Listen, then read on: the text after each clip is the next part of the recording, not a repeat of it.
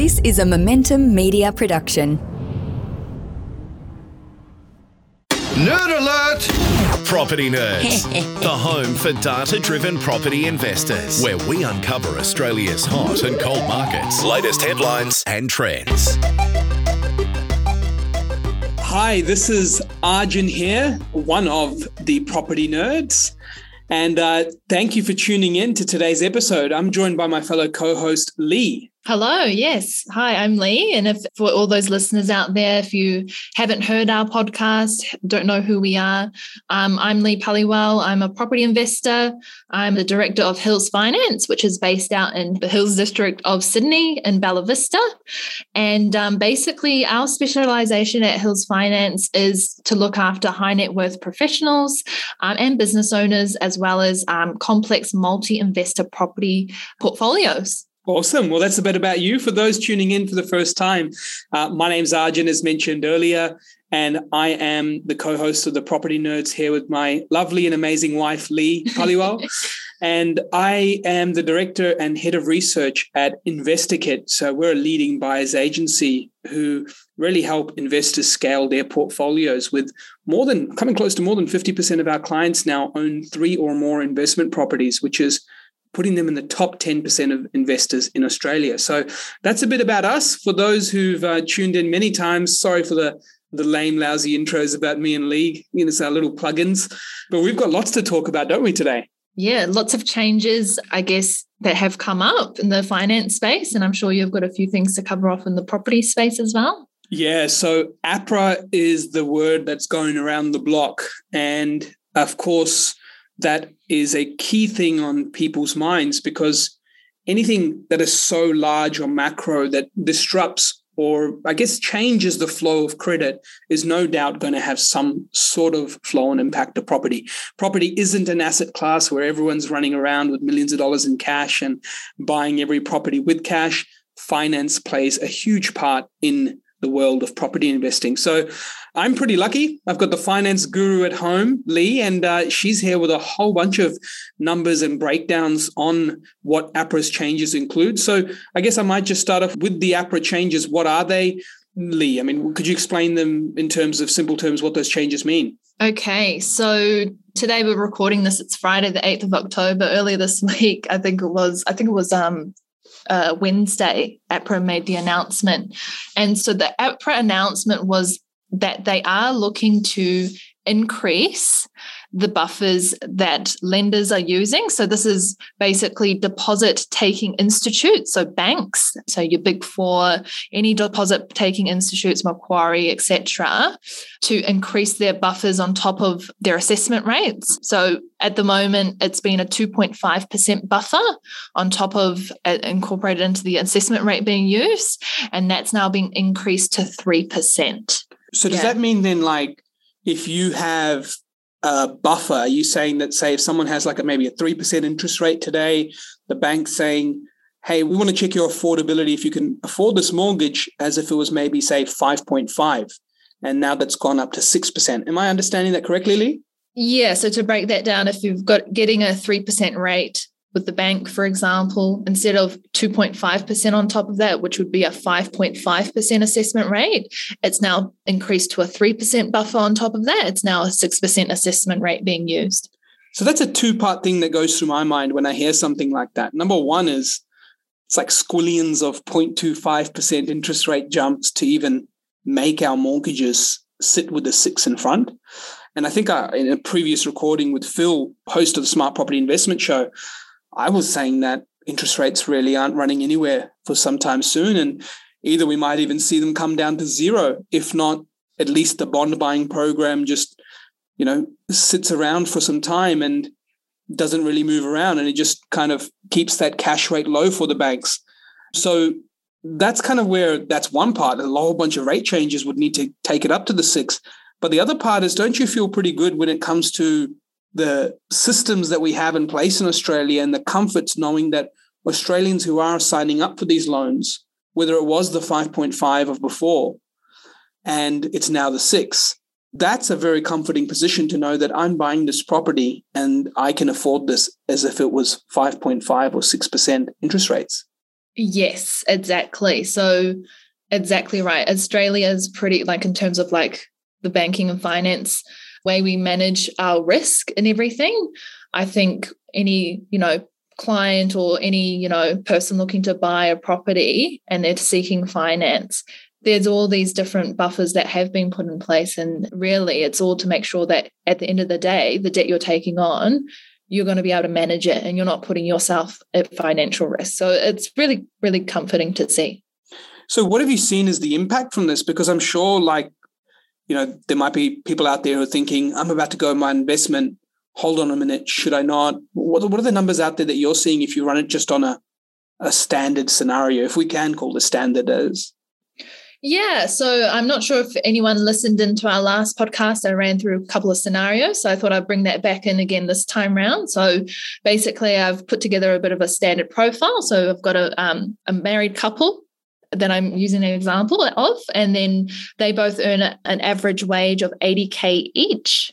Between the two of them, they have a $5K credit card limit, and also they're paying $500 per week in rent with standard monthly living expenses. I don't know very many people with $5K credit card limits, though. I mean, a lot of people start having a lot more these days. The banks keep sending you these letters going, hey, would you like to increase it to 30,000 there, John? And and you're like, sure. I mean, let me get those Qantas points, right? So, but look, I think it's a fair calculation because there's many good people out there. I'm probably just representing me and a close group of friends who just can't get off these Qantas points, even though we can't fly anywhere, which is pretty annoying. But that's enough about that. Yeah, exactly. That use has gone away, really. But so anyway, so that's the client profile I've used, and I ran a couple of scenarios to kind of understand how do these buffer increases really impact your borrowing capacity, or what kind of difference we can expect depending on the scenario that we're looking at. So there's a couple of scenarios I ran. The first one was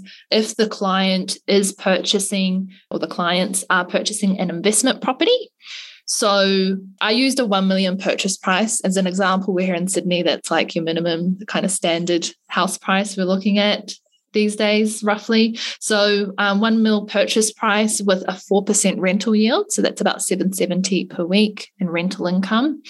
So again, I mentioned the income, so $160K joint income for the couple. They've got a $5K credit card limit. Because they're going to buy to invest, we have to incorporate the $500 per week rent and their standard living expenses. So before this APRA announcement, with the 2.5% buffer, we're looking at a just over 1 million borrowing capacity. Okay, so obviously we're talking about 1 mil purchase price. So obviously it's a bit more than the purchase price they might be taking on guarantor or something like that. But in terms of the loan that they could borrow with that information, 1.007 to be exact, in terms of borrowing capacity. So then, okay, the question is, okay, now there's a 3% buffer. What's the difference?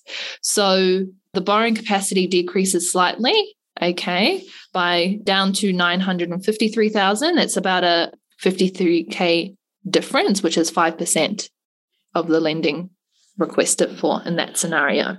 So 5%, I mean, at those purchase prices doesn't make a huge difference from what I'm seeing. I don't think it's a massive seismic shift when it comes to borrowing power. But look, what I will do is I'll just say that, hey, if that 4% yield at $1 million is a pretty high yield, I'm guessing, that's long gone in Sydney. We might cut that up into 2 500K purchases just to be conservative. And that 50K number now looks like, 25K per 500K in purchase price. So that's not a huge shift, is it? Yeah. Not really a huge shift from, I guess, part of me thinks that is the intention of this change more as psychological shift to go, we're making a move, we have now made a move, and it makes that sentiment or thought that people may take before making this decision to say, oh no, APRA is making this move. So part of me feels it's more like a psychological play rather than an actual substantial risk reduction. Well, what are your thoughts? Well, you got to ask, what's the reason that APRA want to increase the buffer to begin with? And so obviously everyone's talking about how hot the market is across the country. It's been pretty crazy. So their intention is to obviously slow that market down and prevent future risk building up. So it's not a huge difference in terms of decrease of borrowing capacity. We don't know if there will be further announcements made from APRA to further, prevent risk, like what they're wanting to do. This could be a start to many announcements. We're not sure. But it's definitely a psychological thing in terms of they're starting to slowly taper it back. So, yeah. So I think from that then, knowing that the 5% difference is there, would you say it's a similar 5% difference for owner-occupiers as well? Yeah, I ran the exact same scenario or couple, but on a owner-occupied basis. And so, yeah, pretty much again, so with a 2.5% buffer, they were looking at about 1.187% borrowing capacity, and that then decreased by 50K to 1.137 with a 3% buffer. So again, 1.137 million, right? Yeah. Correct. Yeah, correct. So again, 50K difference and similar changes in borrowing capacity in that scenario. That's really insightful, Leigh. Appreciate you running the numbers on that. So I guess the simple terms could just be 5% for now for anyone kind of thinking of that purchase impact and what it could make. As always, run those scenarios through with your own finance professionals, or a little plug-in for Leigh here. Reach out to the Hills Finance team. And how can people reach out to you, Leigh? Yeah, probably the best way would be through our website. So that's hillsfinance.com.au is the easiest way. You can request a call from us, from either myself or one of our finance strategists, and we can see what we can do for you. So I think, knowing that this could perhaps be more of a psychological play than a market shifting move with 5%, I always think that there's going to be a group of people who will not change their approach because of this and can make either the cash buffers move or were never intending to borrow to their limits anyway. But then at the same time, there's that kind of domino impact of those who are on the, top end of one range now become on the next end of the smaller range, right? And so I'm thinking that this is actually the first move of many, in my opinion. So do I think it's the right thing to do? I'll touch on that later. But I don't think that they have an intention of making this move as an individual move only. But I do also think that it's more of a psychological play just for some people to think about their move and shall I do it now? Shall I do it later? I'll come back to thoughts on if it's the right thing to do or not. But what I wanted to do is bring into the property side of things. Looking at the impact you've mentioned, Leigh, on the finance, I wanted to bring it back to what's happened in the past. The beauty of the past is it shares with us what's happened the last time APRA's gotten involved, when they've stopped getting involved. And similar to interest rates, the bag is mixed. It's not an immediate or blanket impact everywhere. To give some context to this all, if we go back to interest rates and the cash rate I'm referring to when I say interest rates, the movement down has been for many years. It's not something that's come along just since COVID has happened. Interest rates have been falling for many years prior to that. And the trend for interest rates correlating to house price growth has not been the same across the board. Many locations, example, during the first waves of interest rate falls, Perth and Darwin, amongst our major cities, were actually still declining in value, even as money became cheaper. In other cities like Sydney and Melbourne, they were going through a boom during that time period, and other markets, Brisbane and Adelaide, were fairly stable. So it just shows you that even amongst such a big blanket change like interest rate, the cost of money, the effect all over the place was not the same. So I thought on the property front, why not take the data back to APRA's previous changes? And a few changes that come to mind are 2014, where the banks were asked to, limit their annual growth to investor mortgages to no more than 10%. Then in 2017, we also had banks to limit their interest-only mortgages to no more than 30% of their total new housing lending. That's another thing. If we want to take another moment, everyone may recall the interest-only cliff was the scare tactic of the past, saying that, oh no, all these people who couldn't afford the principal and interest rate loans took these interest-only loans and they're all coming off. They're all going to come off to these huge higher rates and bigger repayments. Yet we did not see any catastrophic environment, even with the so-called interest only cliff. So be mindful of the commentary and what you see, and really come back to the servicing ratios again, whether it's interest only or principal and interest. Many people are servicing mortgages at 5 to 7% during those times. And now the buffer's gone back up to 6%. But taking a look at markets across the country, we'll use Sydney as a first example. Between the 14 and 17 changes with APRA that I mentioned, the annual growth in 2014 was 14.21%. 2015 was 14.62%. 2016 was 9.4%. And 2017 was 6.4%. So if you reacted to the first group of APRA changes back in 2014 in Sydney and decided, hold on a minute, it's gone crazy for the last 3 years, I'm not coming back for more property. Well, you would have missed out on a cumulative 14.6, we'll call that 15, plus 9.5, we'll call that 10, plus 6.4, we'll call that 7. So that is a huge amount of growth, close to 30% in growth that's occurred during that time. So 30% would have been a big amount for you to leave on the table if that happens. So with that impact, looking at the next group of changes, APRA came in at 2020 and suspended many of these changes and kind of did the winding back. But Sydney's first wave of declining markets started to come in at 2018. So you could obviously see a slowdown in the rate of growth from 14 to 17. But in 18, we started that becoming zero growth. And then in 19, we had a 5.88% decline, with some regions declining as low as that 5% number and some sub-regions of Sydney declining up to 15%.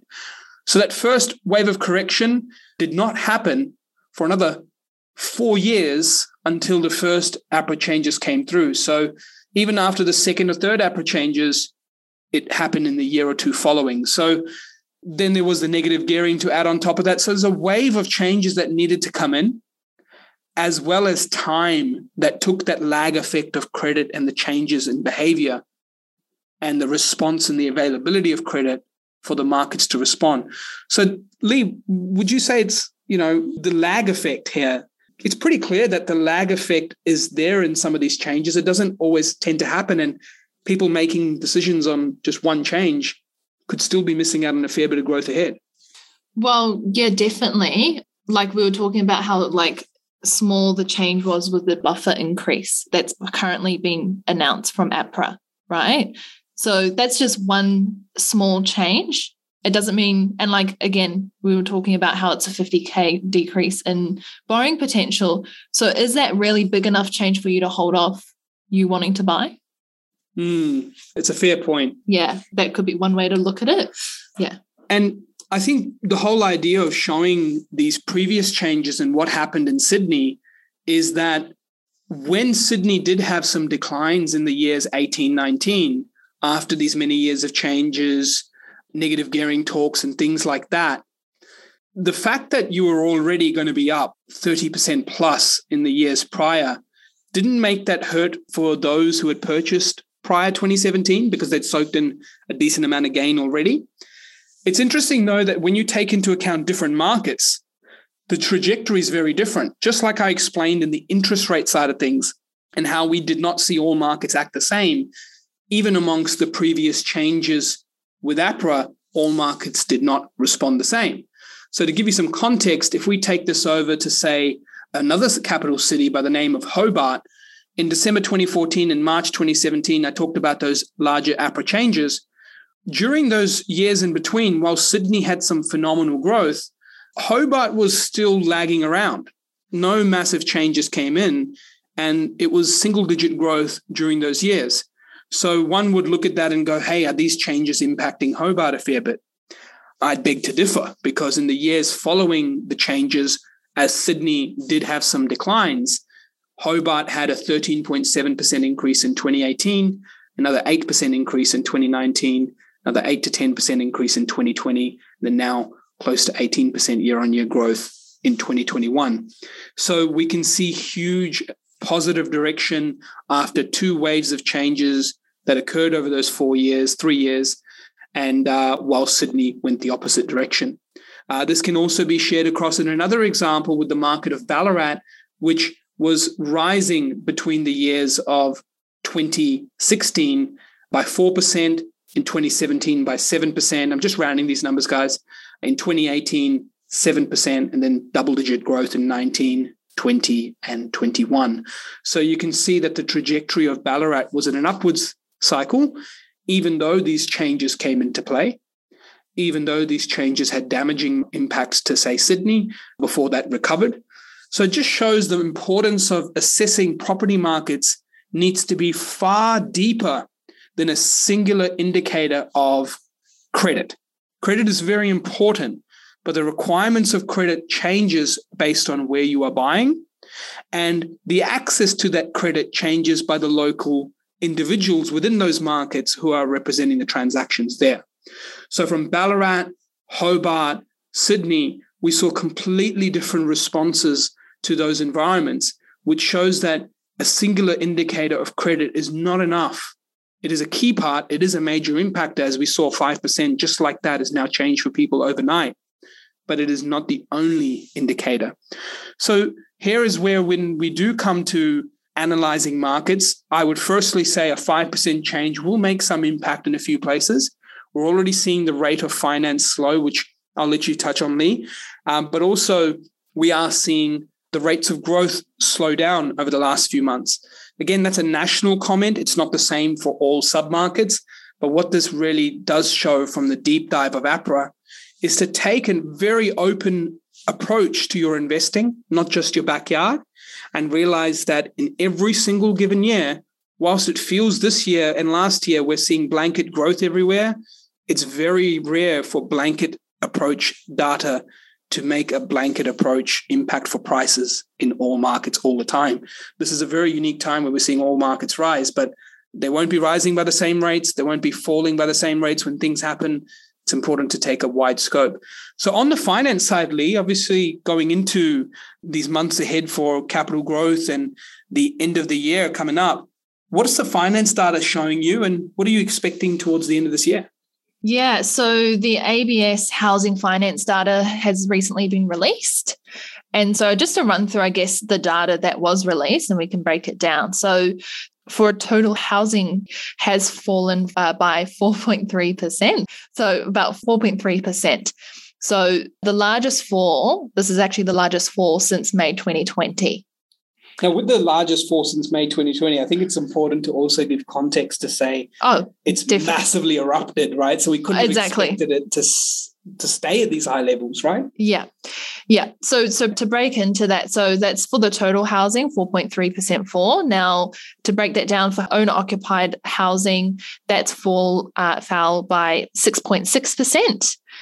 And then in terms of for investor housing, that's actually rose by 1.5%. So yeah, whilst there has been a decrease, I would partially attribute this to the lockdowns that have been taking place in New South Wales and Victoria. So obviously that's intensified what's, happened with the decrease, and therefore it has impacted obviously the owner-occupied numbers. There's a lot of people locked up, they can't go and see where they might want to live, and therefore, there's less people buying where they're going to live. And those are the two biggest states as well.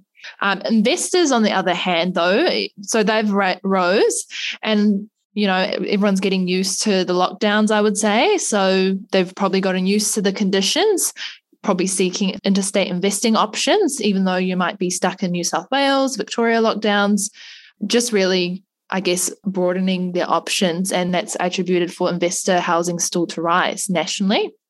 And so these numbers are still very high, I would say, even with the decline for August 2021 data. So we are still expecting a strong finish for the end of this year, and definitely for the beginning of next year as well. And am I right in saying your expectation of that finance movement, when you say a strong finish for capital growth, that comes off the back of the lending indicators and fast forwarding them 6 months, right? Correct, exactly.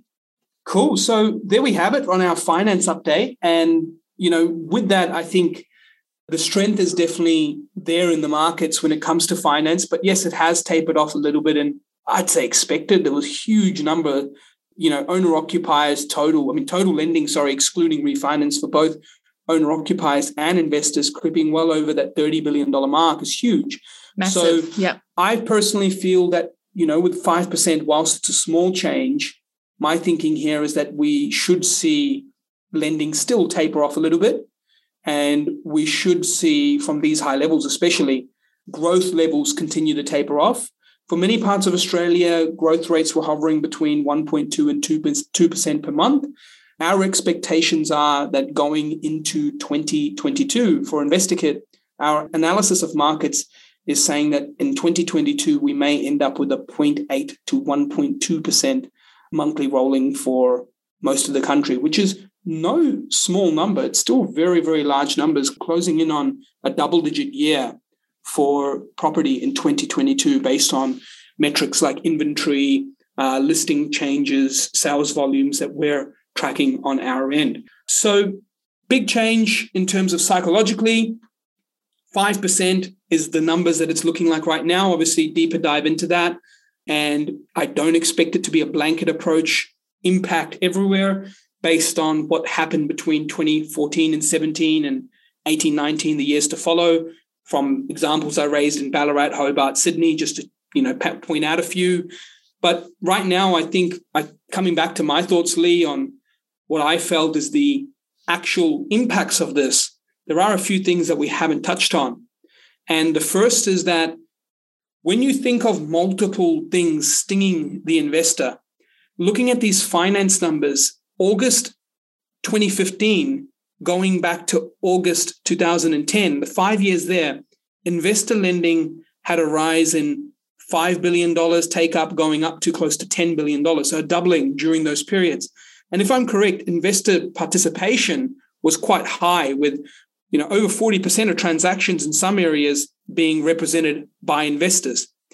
The constant hits of APRA from 14, 17, and so forth clearly demonstrated some negative sentiment from investors alongside the negative gearing changes, because that $10 billion peak at investor lending in 2015 August just kept spiraling down after a little bit of a pickup, but spiraling down to back to that $5 billion mark in 2018 August. So it's clear that those changes made an impact to overall lending, but this also means that investor participation was low.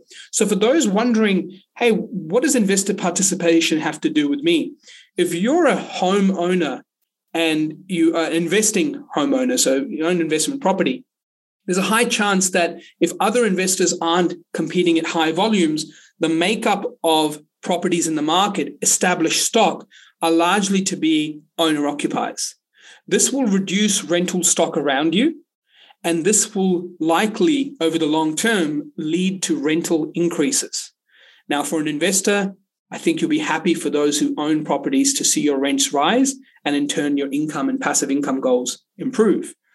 As a tenant, though, the dangers of low investor participation is that over the long term, you're likely to see increased rents, difficulty for finding a rental property, an increase in homelessness, and also an increase in financial impact to those who are trying to, grow wealth or even just live above the minimum line. So yes, we did over this period of 2020 to 2021 see investor lending explode back to that $10 billion. So I'm sure that was a key targeted approach. But it's important to know there are always the yin and yang, the opposites of this. So as you do interpret the data that we've shared with you all, please do consider the opposite impact of some of these changes that policymakers are having can be catastrophic for another side and can be powerful for one side too. So there's never a good thing that comes from over suppressing buyers and putting too much risk mitigation. And there's also the opposite. It's a difficult thing to balance. So I can understand where the regulators have it tough. But my thinking on all of this has been credit should remain flowing with what demand and supply is presenting itself, meaning the rules are set to be responsible. What extra responsibility needs to keep being tapered if you've already got the right rules? So you're telling me that the rules aren't right? I just start getting confused when this constant intervention comes in. So that's it for us. Arjun here, the property nerd. And if you'd like to check out more on myself and the team, jump on InvestorKit investorkit.com.au. We've actually just released a new white paper as well. So the first of our new white paper series and research paper series, and we jumped in to the New South Wales North Coast market. So if you're an interested investor there or a homeowner or own property there from all the way in the central coast of Sydney up to Byron Bay, following the coast, Newcastle, Coffs Harbour, Lake Macquarie, all that sort of stuff, Port Macquarie, we've prepared a report that goes into the research of why growth has happened there and in general, as well as what is occurring there from metrics and what we think is ahead for the next 12 months. That's a free white paper you can download on investorkit.com.au. Leigh, how can people get in touch with you? Again, for anyone who didn't catch it, you can catch us on the website, hillsfinance.com.au, request a call back, and either myself or one of our finance strategists can reach out. The Property Nerds signing off. Property Nerds out. Game over.